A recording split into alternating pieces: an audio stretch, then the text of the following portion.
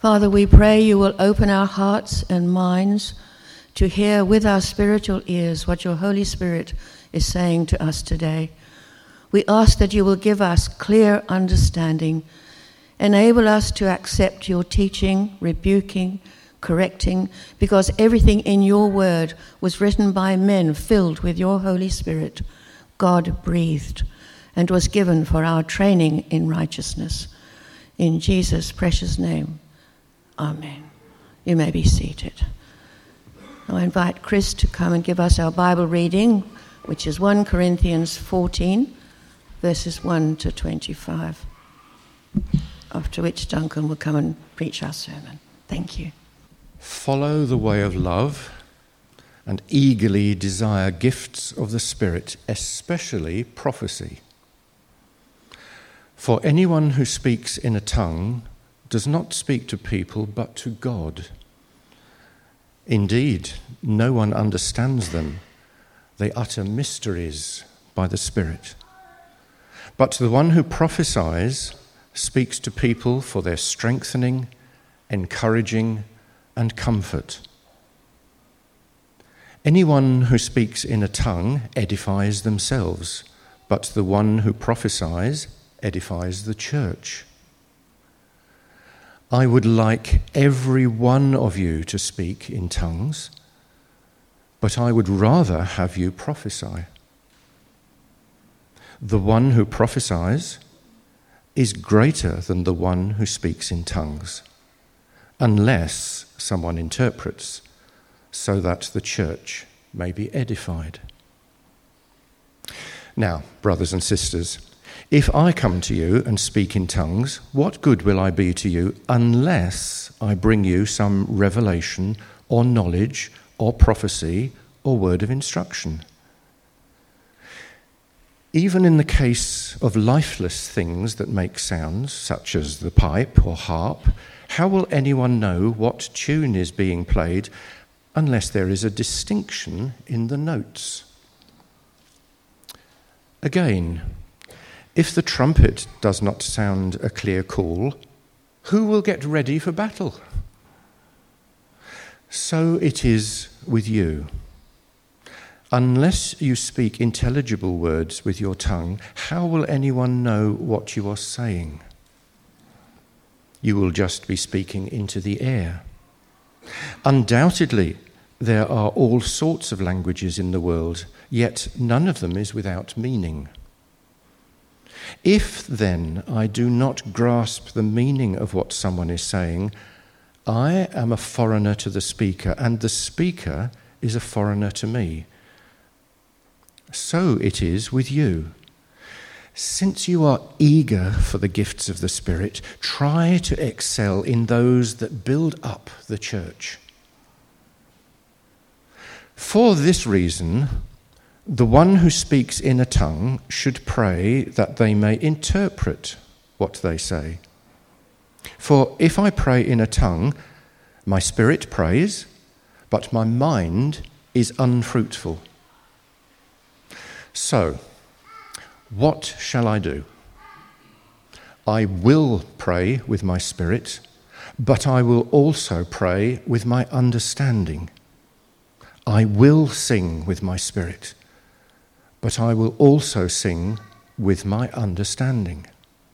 Otherwise, when you are praising God in the Spirit, how can someone else, who is now put in the position of an inquirer, say, Amen, to your thanksgiving, since they do not know what you are saying? You are giving thanks well enough, but no one else is edified. I thank God that I speak in tongues more than all of you. But in the church, I would rather speak 5 intelligible words to instruct others than 10,000 words in a tongue. Brothers and sisters, stop thinking like children. In regard to evil, be infants. But in your thinking, be adults. In the law, it is written, with other tongues and through the lips of foreigners I will speak to this people, But even then they will not listen to me, says the Lord. Tongues, then, are a sign, not for believers, but for unbelievers. Prophecy, however, is not for unbelievers, but for believers. So, if the whole church comes together and everyone speaks in tongues, and inquirers or unbelievers come in, will they not say that you are out of your mind? But if an unbeliever or an inquirer comes in while everyone is prophesying, they are convicted of sin and are brought under judgment by all, as the secrets of their hearts are laid bare. So they will fall down and worship God, exclaiming, God is really among you. Well, good morning, friends. There's a lot in that passage, isn't there? We won't get to all of it. I'll try and cover the big picture, but please do keep talking about these things afterwards, and you can follow up with me afterwards if you'd like on anything. Let me pray before we dive in.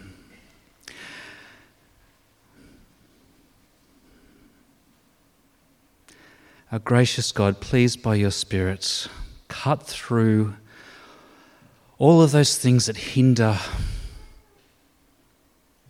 break through our pride, our self-centeredness. Our Father, humble us so that we might receive your grace. Please, our Father, make our church one that pursues love, that depends on you in all things and seeks your enabling. Please make us to be the community that you want us to be, the church that you want us to be. That can only come from you, Father. So we pray that you might do that even now as we look at your word together. And I pray in Jesus' name. Amen.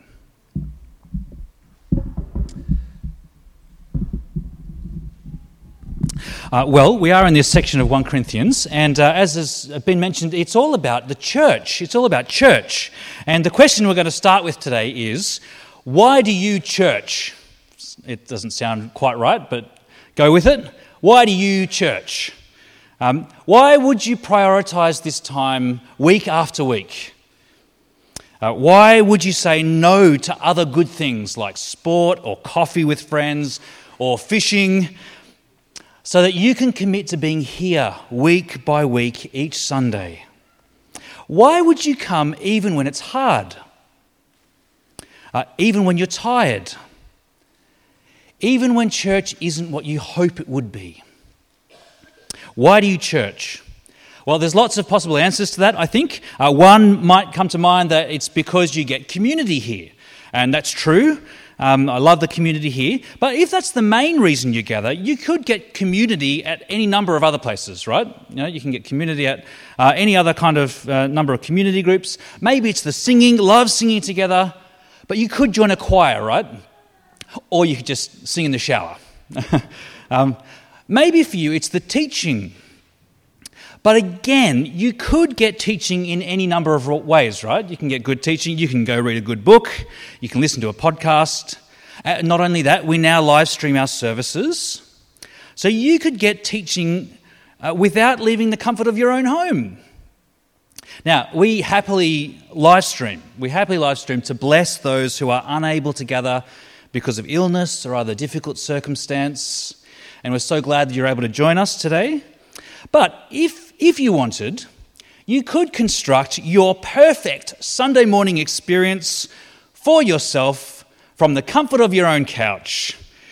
You could find your favourite preacher on YouTube talking about your favourite topic.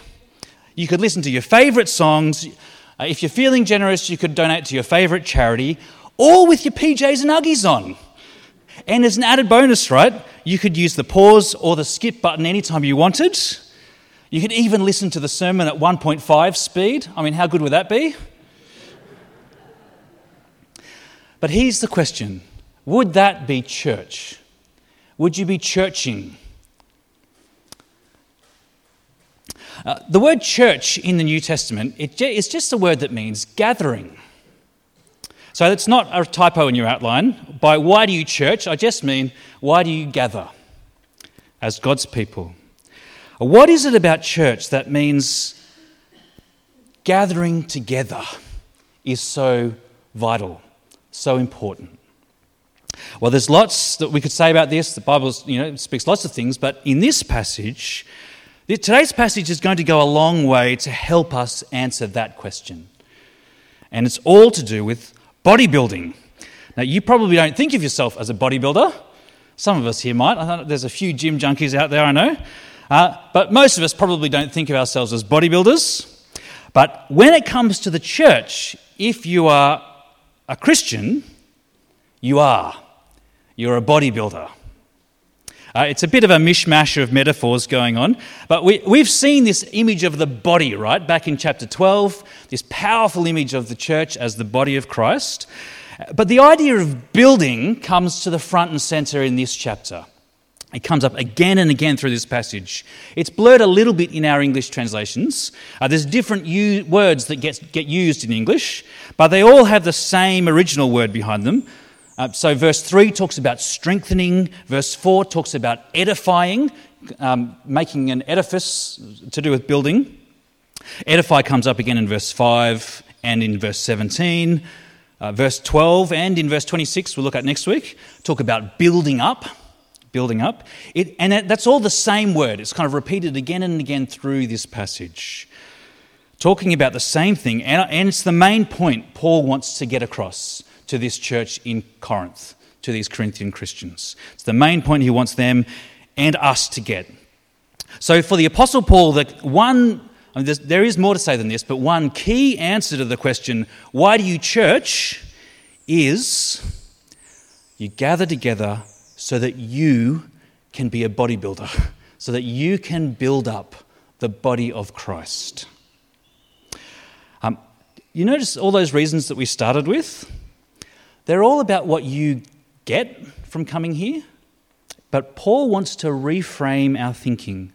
So the main thing in our minds as we gather is, what can I give? How can I edify? How can I strengthen? How can I build up Christ's body here? Now, if you've been with us through this series, you'll know the Corinthians are a really divided, dysfunctional bunch of Christians. They were more shaped by the kind of self-seeking pride of Corinth, the city around them, than they were by the self-giving humility of Christ. And they were babies. Paul's used that language already. This was ages ago, but way back in chapter 3, he says, I could not address you as people who live by the Spirit, but as people who are still worldly, as mere infants in Christ. And then did you notice that in today's passage, in verse 20, he urges them to grow up, to stop thinking like children, to be adults in their thinking. And that would have been so difficult for the Corinthians to hear, right? They thought they were wise and strong and spiritual. And you kind of get the impression that they actually looked down on other Christians. God had given them spectacular gifts. Paul points out that they were using those gifts in childish and destructive ways. What a tragedy, right? To use the gifts of Christ to destroy the body of Christ. And so the big thing Paul wants them to take away from this whole section, all of these chapters actually, is what we looked at last week. The most excellent way of love. I've been wondering, preparing for today, I've been sort of wondering why Paul writes this chapter at all, chapter 14. So if you've been with us along the way, chapter 12 is just this rich theology of gifts, of charismata, and of the body of Christ. And then last week, chapter 13, this incredible hymn to love. What more does Paul need to say on this issue? I've been sort of wrestling with that question. Why does he write this? And I think the answer is because love isn't just a nice idea, right? It's not just a nice idea. It lands in real time, in real situations with real people. Love makes a tangible kind of on-the-ground difference in real communities.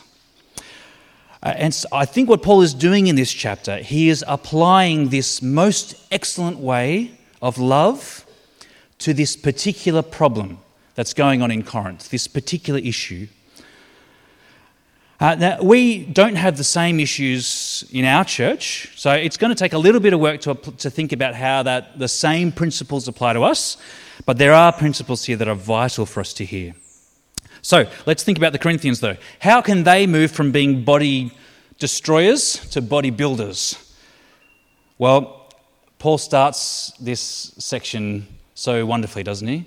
Follow the way of love. Follow the way of love.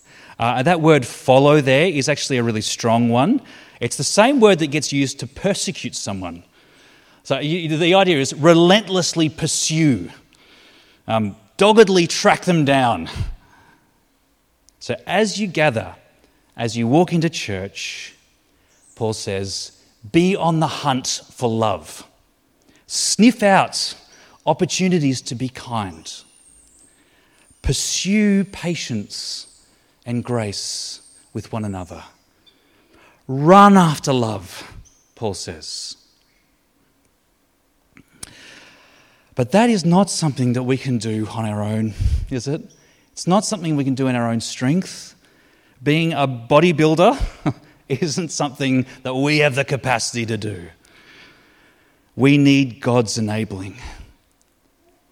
We need His Spirit to enable us to do this. We can't do it on our own.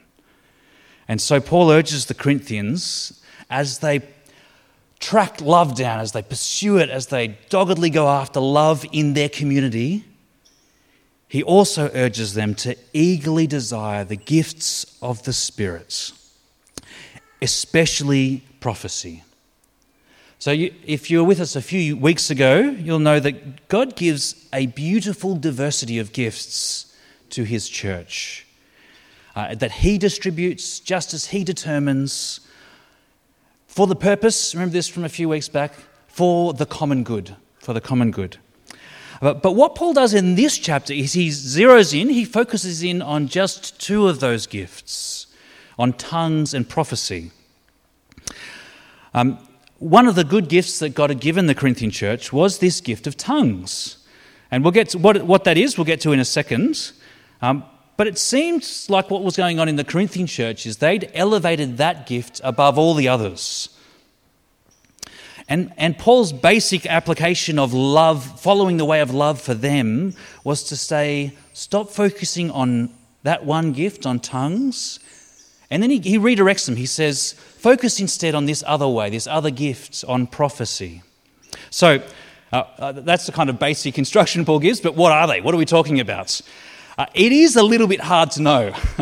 It is a little bit difficult to actually nail down a really clear, laser-sharp definition of what these are, I think.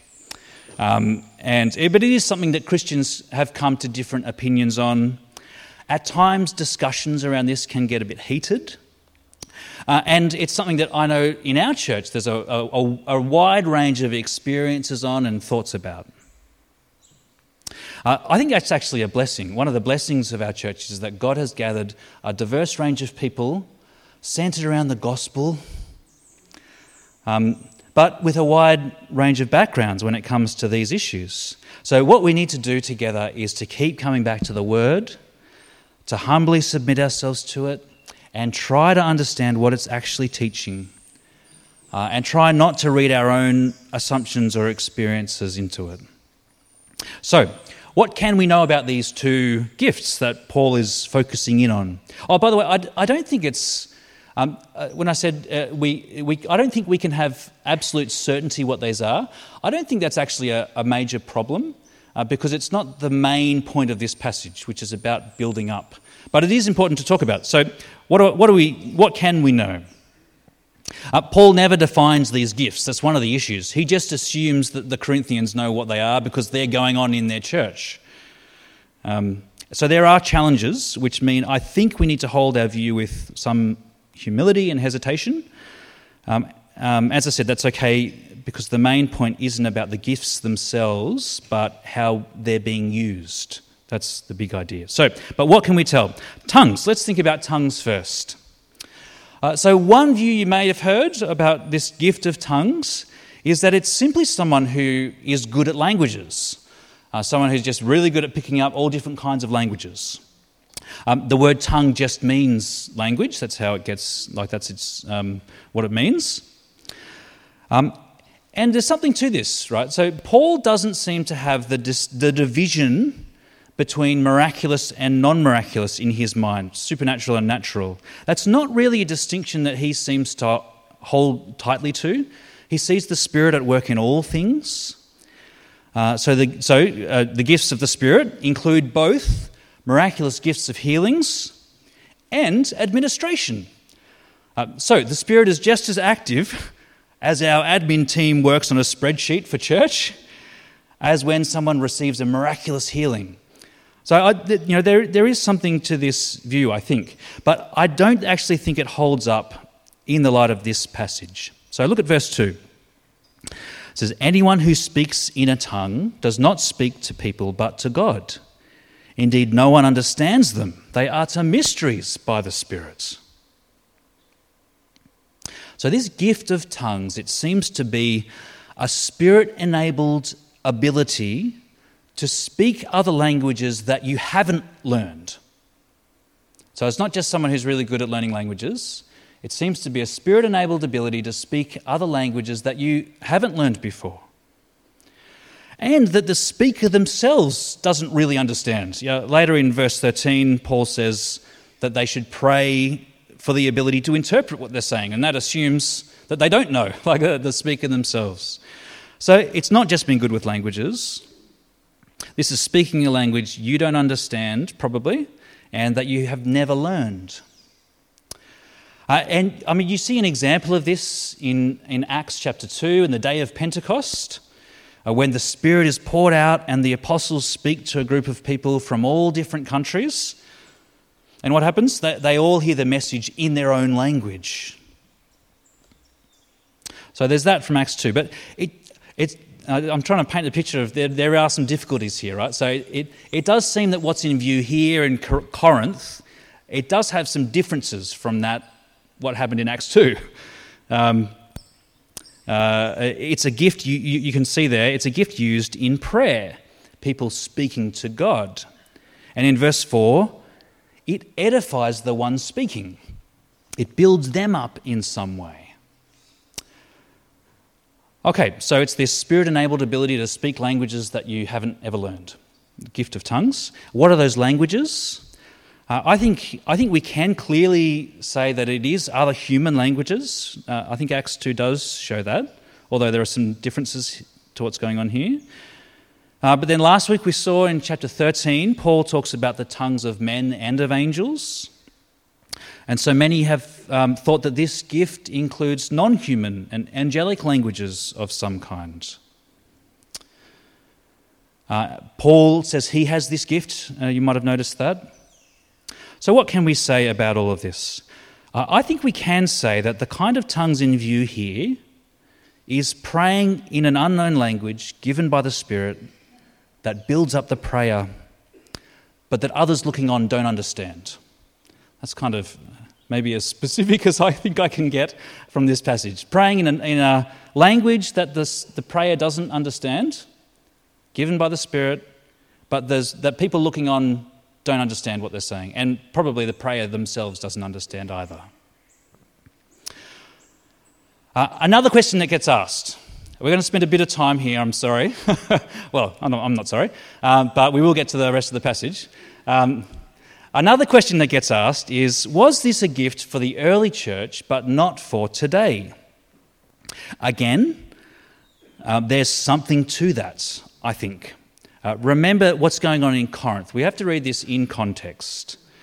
This is a baby church in the early years after Jesus. They may have had one or two smatterings of the apostles' writings, but they didn't have the Spirit's completed word written down for them in the New Testament. So you can see why God would use these gifts of tongues and prophecy to teach and guide his early church, to share the gospel with other peoples, in a way that's not needed once the apostles' Spirit-inspired teaching was written down and passed on in the New Testament. And on top of that, once you do get to the later written letters in the New Testament, letters like 1 and 2 Timothy, Titus, it does seem like things have settled down quite a bit from these very early days. That the churches had sort of grown from those turbulent early years. And it seems that in those letters, those later letters, the focus really is much more on the long-term health of the church coming from the faithful and prayerful proclamation of the word. So, I think there's something to that argument, but I don't quite agree with it, actually. I think it does go beyond Scripture to say that these gifts, therefore, must have stopped once the New Testament was written. I think that's going beyond what we're told. I don't see any reason, actually, in the Bible why God wouldn't continue to give these gifts as he sovereignly, freely determines for the building up of his people, even though they may not have the same sort of vital function as they did in the very early years of the church.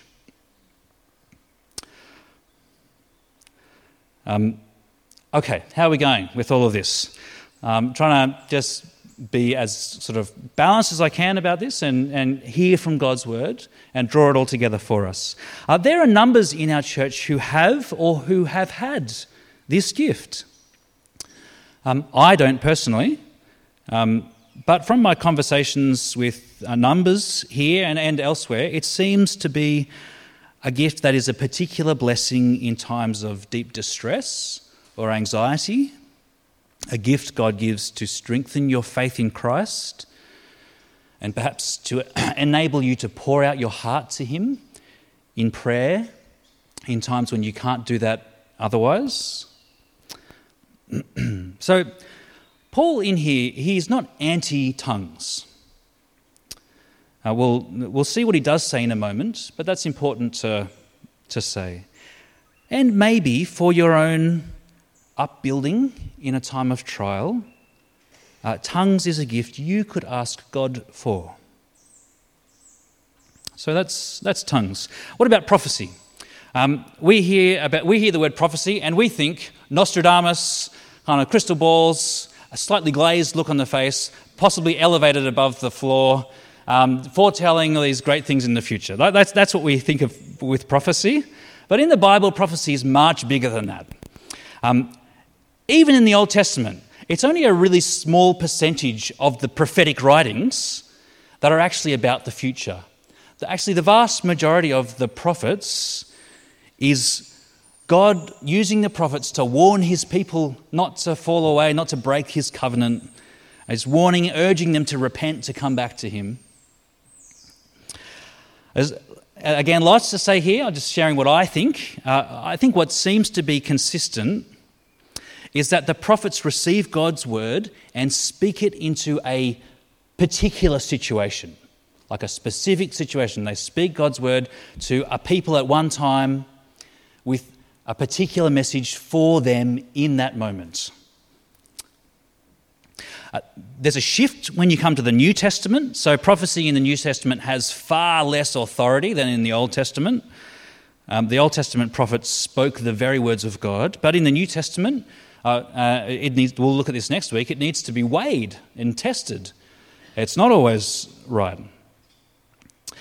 In the book of Revelation, we're told that the spirit of prophecy, now that Christ has brought fulfillment to the plans and purposes of God, the spirit of prophecy is the testimony of Jesus. The testimony of Jesus. So I think New Testament prophecy is something like taking the testimony of Jesus, the gospel, and speaking it to particular people in particular situations. See what the outcome of this is in verse 3. Paul says that the goal of this prophetic speech is that people are strengthened and encouraged and comforted. Now, you might think that's a bit sort of bland for what prophecy is. I actually think prophecy is far more normal and common than we often give it credit for. It might be something a service leader or a preacher says that just really connects with you where you're at. You know, sometimes people will say to you, how do you know what's going on in my life? I say, I don't. But you know, it might be that kind of thing. It might be a comment in home group that someone says, and they're not maybe thinking about you or maybe not, but it just really cuts home in a good way, maybe a hard way, but a good way. It might be over morning tea, sharing what God is teaching you in His Word, and the person you're sharing it with just really needs to hear that at that moment. It might be a text message to someone you know is struggling, just to let them know you're praying for them and that God loves them. So I don't think this kind of speech needs to be a kind of word from on high. Sometimes people have said to me that, God's telling me that you need to do this. I haven't really found that way of speaking in general particularly encouraging or comforting or strengthening, as prophecy is meant to be. Occasionally, actually, I have, when someone has said, I just feel that God is, I'll take it or leave it, but this is what I think God is saying, and I'd love you to, occasionally it is quite encouraging and wonderful, but often kind of doesn't actually have that experience of comforting or strengthening. But I have had moments when someone has said just the right thing at just the right time in such a powerful way that it's hard to think God wasn't in it. I can think of numerous ones. I think of sharing some of my struggles with an older pastor a few years ago. I wasn't in a great headspace, and this older pastor just listened to me. He wasn't listening in order to answer, to give the answer, if you know what I mean. Like, he was listening in order to really understand where I was coming from. And the words he said after listening really well to me have just stuck with me. They were very powerful words. He looked at me in my eyes. I remember that. That's interesting, isn't it? He just looked at me in my eyes. He had that sort of selfless concern to look at someone in their eyes. And he simply said, "This will make you a better pastor." I sort of feel a bit teary just thinking about it, actually. That, that's not where everyone else is at. And this was at a conference I was at, right? So we were in queue for the lunch buffet, and I kind of found myself breaking down weeping in the middle of all these people. But it was exactly what I needed to hear at exactly the right moments. Now, he didn't preface it by saying, "Thus saith the Lord." I don't think he thought, okay, Duncan's talking to me about a problem, I need to go into prophecy mode now. I don't think he thought that. He just took the truth of the gospel, that God's power is made perfect in weakness, and he gently spoke it into my life in a way that I think was clearly prophetic. Just an example, I think, of at least something that is, what this prophecy might look like today. We've spent a fair bit of time on that, but I do think it's important. Okay, what we're going to do now is quickly move through the rest of the passage, and I'm very conscious there's lots of stuff in here we won't get to. You can talk to me or chew it over in home groups later in the week. We're going to skim through it because I think what the main point is actually quite clear. There's a really simple point being made here. So Paul lines these two gifts up against each other, tongues and prophecy. One the Corinthians loved and one that he's commending. And his simple instruction to that church is, when you gather together, when you are gathered together like this, in the corporate gathering, the public gathering of God's people, Paul's simple point is, tongues has very limited value. Certainly not if it's uninterpreted. But prophecy has great value. Great value. Because remember his underlying principle, that the church, that the gathering is, what's it for? Bodybuilding. Building others up. Not for yourself. Not expressing yourself, not building yourself up. It's for building up those who are already in the body, and it's for building up those who are outside the body but coming in. There's kind of two main sections to the rest of this passage. So if you look down the first side of the page, verse 2 through to verse 19, essentially what Paul says is, unless it's interpreted, tongues doesn't benefit others. It doesn't benefit anyone other than the one speaking, whereas prophecy does. Prophecy does. So look down at verse 11 and 12. Paul says, "If then I do not grasp the meaning of what someone is saying, I'm a foreigner to the speaker, and the speaker is a foreigner to me. So it is with you. Since you are eager for gifts of the Spirit, try to excel in those that build up the church." Or down in verse 18, over the page, Paul says, "I thank God that I speak in tongues more than all of you." So he's not sort of condemning tongue speaking at all. "But in the church I would rather speak 5 intelligible words to instruct others, to build them up, than 10,000 words in a tongue."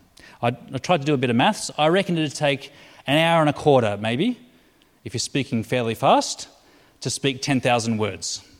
Okay, so imagine I got up here, I spoke for an hour and a quarter in tongues. Maybe for some it would be very impressive. Others would not think so much. Some might think I'm very spiritual.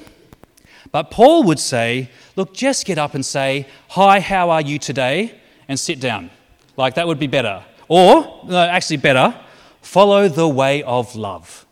5 words that would be far better, far more edifying in the gathering of God's people. Follow the way of love. That would be far than an hour of speaking in tongues in this context. See what he's saying? Okay, lots in there. We're going to move on. The second part of it, verse 20 to 25, the last bit, Paul shifts his focus to the outsider coming into the gathering, the outsider coming into the church. So tongues doesn't edify others in the body, but Paul says it's disastrous for those who don't yet know Christ. And he uses a quote from Isaiah to make his point. It is tricky. Talking to someone in the week who said this is, one of the hardest Old Testament quotes in the New Testament to figure out. So there is tricky, but at risk of sort of wading in where angels fear to tread, I'm going to suggest what's going on here. So Paul says, verse 20, look at verse 20. "Brothers and sisters, stop thinking like children. In regard to evil, be infants, but in your thinking be adults. In the law it is written, with other tongues and through the lips of foreigners I will speak to this people. But even then they will not listen to me, says the Lord." So this is a quote from the Old Testament prophet Isaiah. And he's speaking to the people of Israel, and he's warning them that unless they repent, they will be overrun by the Assyrians, and they'll be surrounded by people who don't speak their language. They'll be surrounded by people whose language is just meaningless babble to them. And when that happens, Isaiah is saying, that will be a sign of God's judgment on them. That'll be a sign that God's judgment has come. And I think that probably that's what's going on in verse 22, when he says tongues are a sign not for believers, but for unbelievers. I don't think he means that in a positive way. I think he means it in a negative way. It's a sign of judgment, that they are outside of God's blessing and under God's wrath. And not only that, if an outsider comes in while everyone's speaking in tongues, they'll be driven away. In verse 23, an inquirer, an unbeliever comes in. Will they not say that you are out of your minds? But, see the difference now? But If an outsider comes and hears God's word clearly spoken and applied to their life with prophetic insights, that the Spirit uses that word, if that happens, maybe they hear a word that clearly proclaims Jesus and exposes their sin and points them to Christ. Or over morning tea, they're in a group discussion, they encounter people who love them and listen to them, and who also joyfully share the gospel, who aren't afraid of talking about sin and judgment, as well as God's amazing grace, who speak of those realities but sort of apply them to that person. That's the Spirit's powerful work to convict them, to bring them to Christ so that they fall down and worship God, exclaiming, God is really among you. God is really in this place, if this is happening. So, friends, what is our takeaway here? As I mentioned at the start, I don't think Paul's word to the Corinthians sort of immediately transfers over sort of in a cut and paste way to us.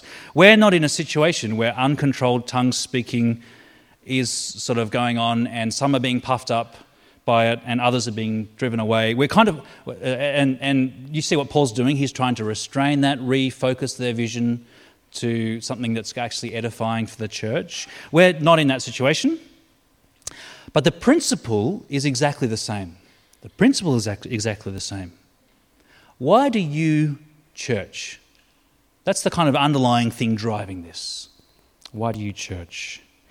Well, friends, if you know the grace of the Lord Jesus Christ, if you have partaken of his Spirit, if you have been united to him so that now you are a part of his body, then church is not about you.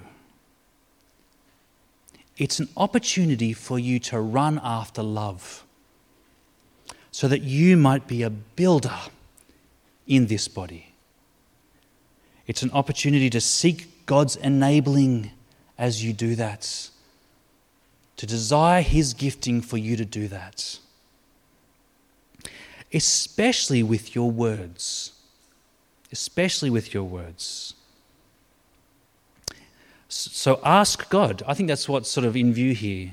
Unintelligible words versus intelligible words in prophecy. So friends, ask God to help you speak gospel words by his Spirit into someone's life so that they would be strengthened and encouraged and comforted and built up. Ask God to do his miraculous work of turning your eyes away from yourself and onto others, onto being a builder. Imagine if that was each of our goal each week as we come here, as we sing together, to think I'm not just singing for myself, but as I sing, I'm encouraging my brothers and sisters around me.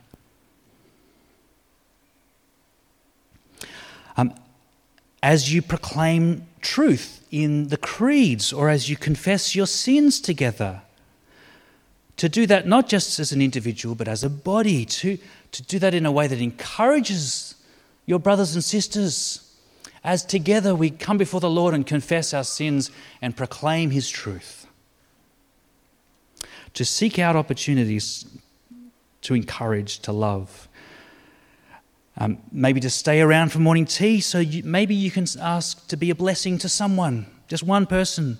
I mean, what a foretaste of the new creation that would be, wouldn't it? A community that every person was thinking that way. So maybe you can just pray, please God, give me one person today that I can build up. Even with just one kind word, one reminder of God's grace, one act of service, because that is the kind of church God is building. And he wants you to build it too. He wants you to share his heart for it too. Let me pray.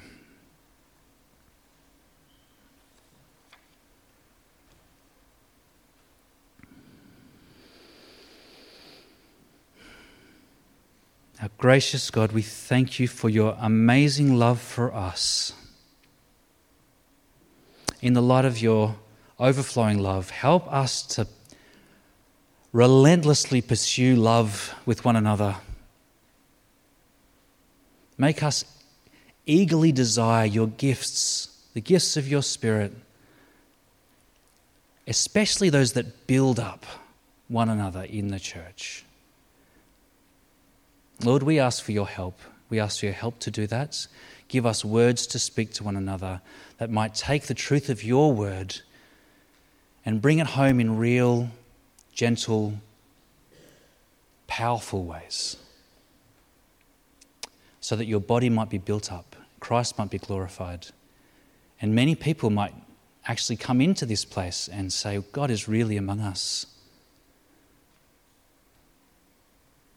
We pray this for your glory in Jesus' wonderful name. Amen.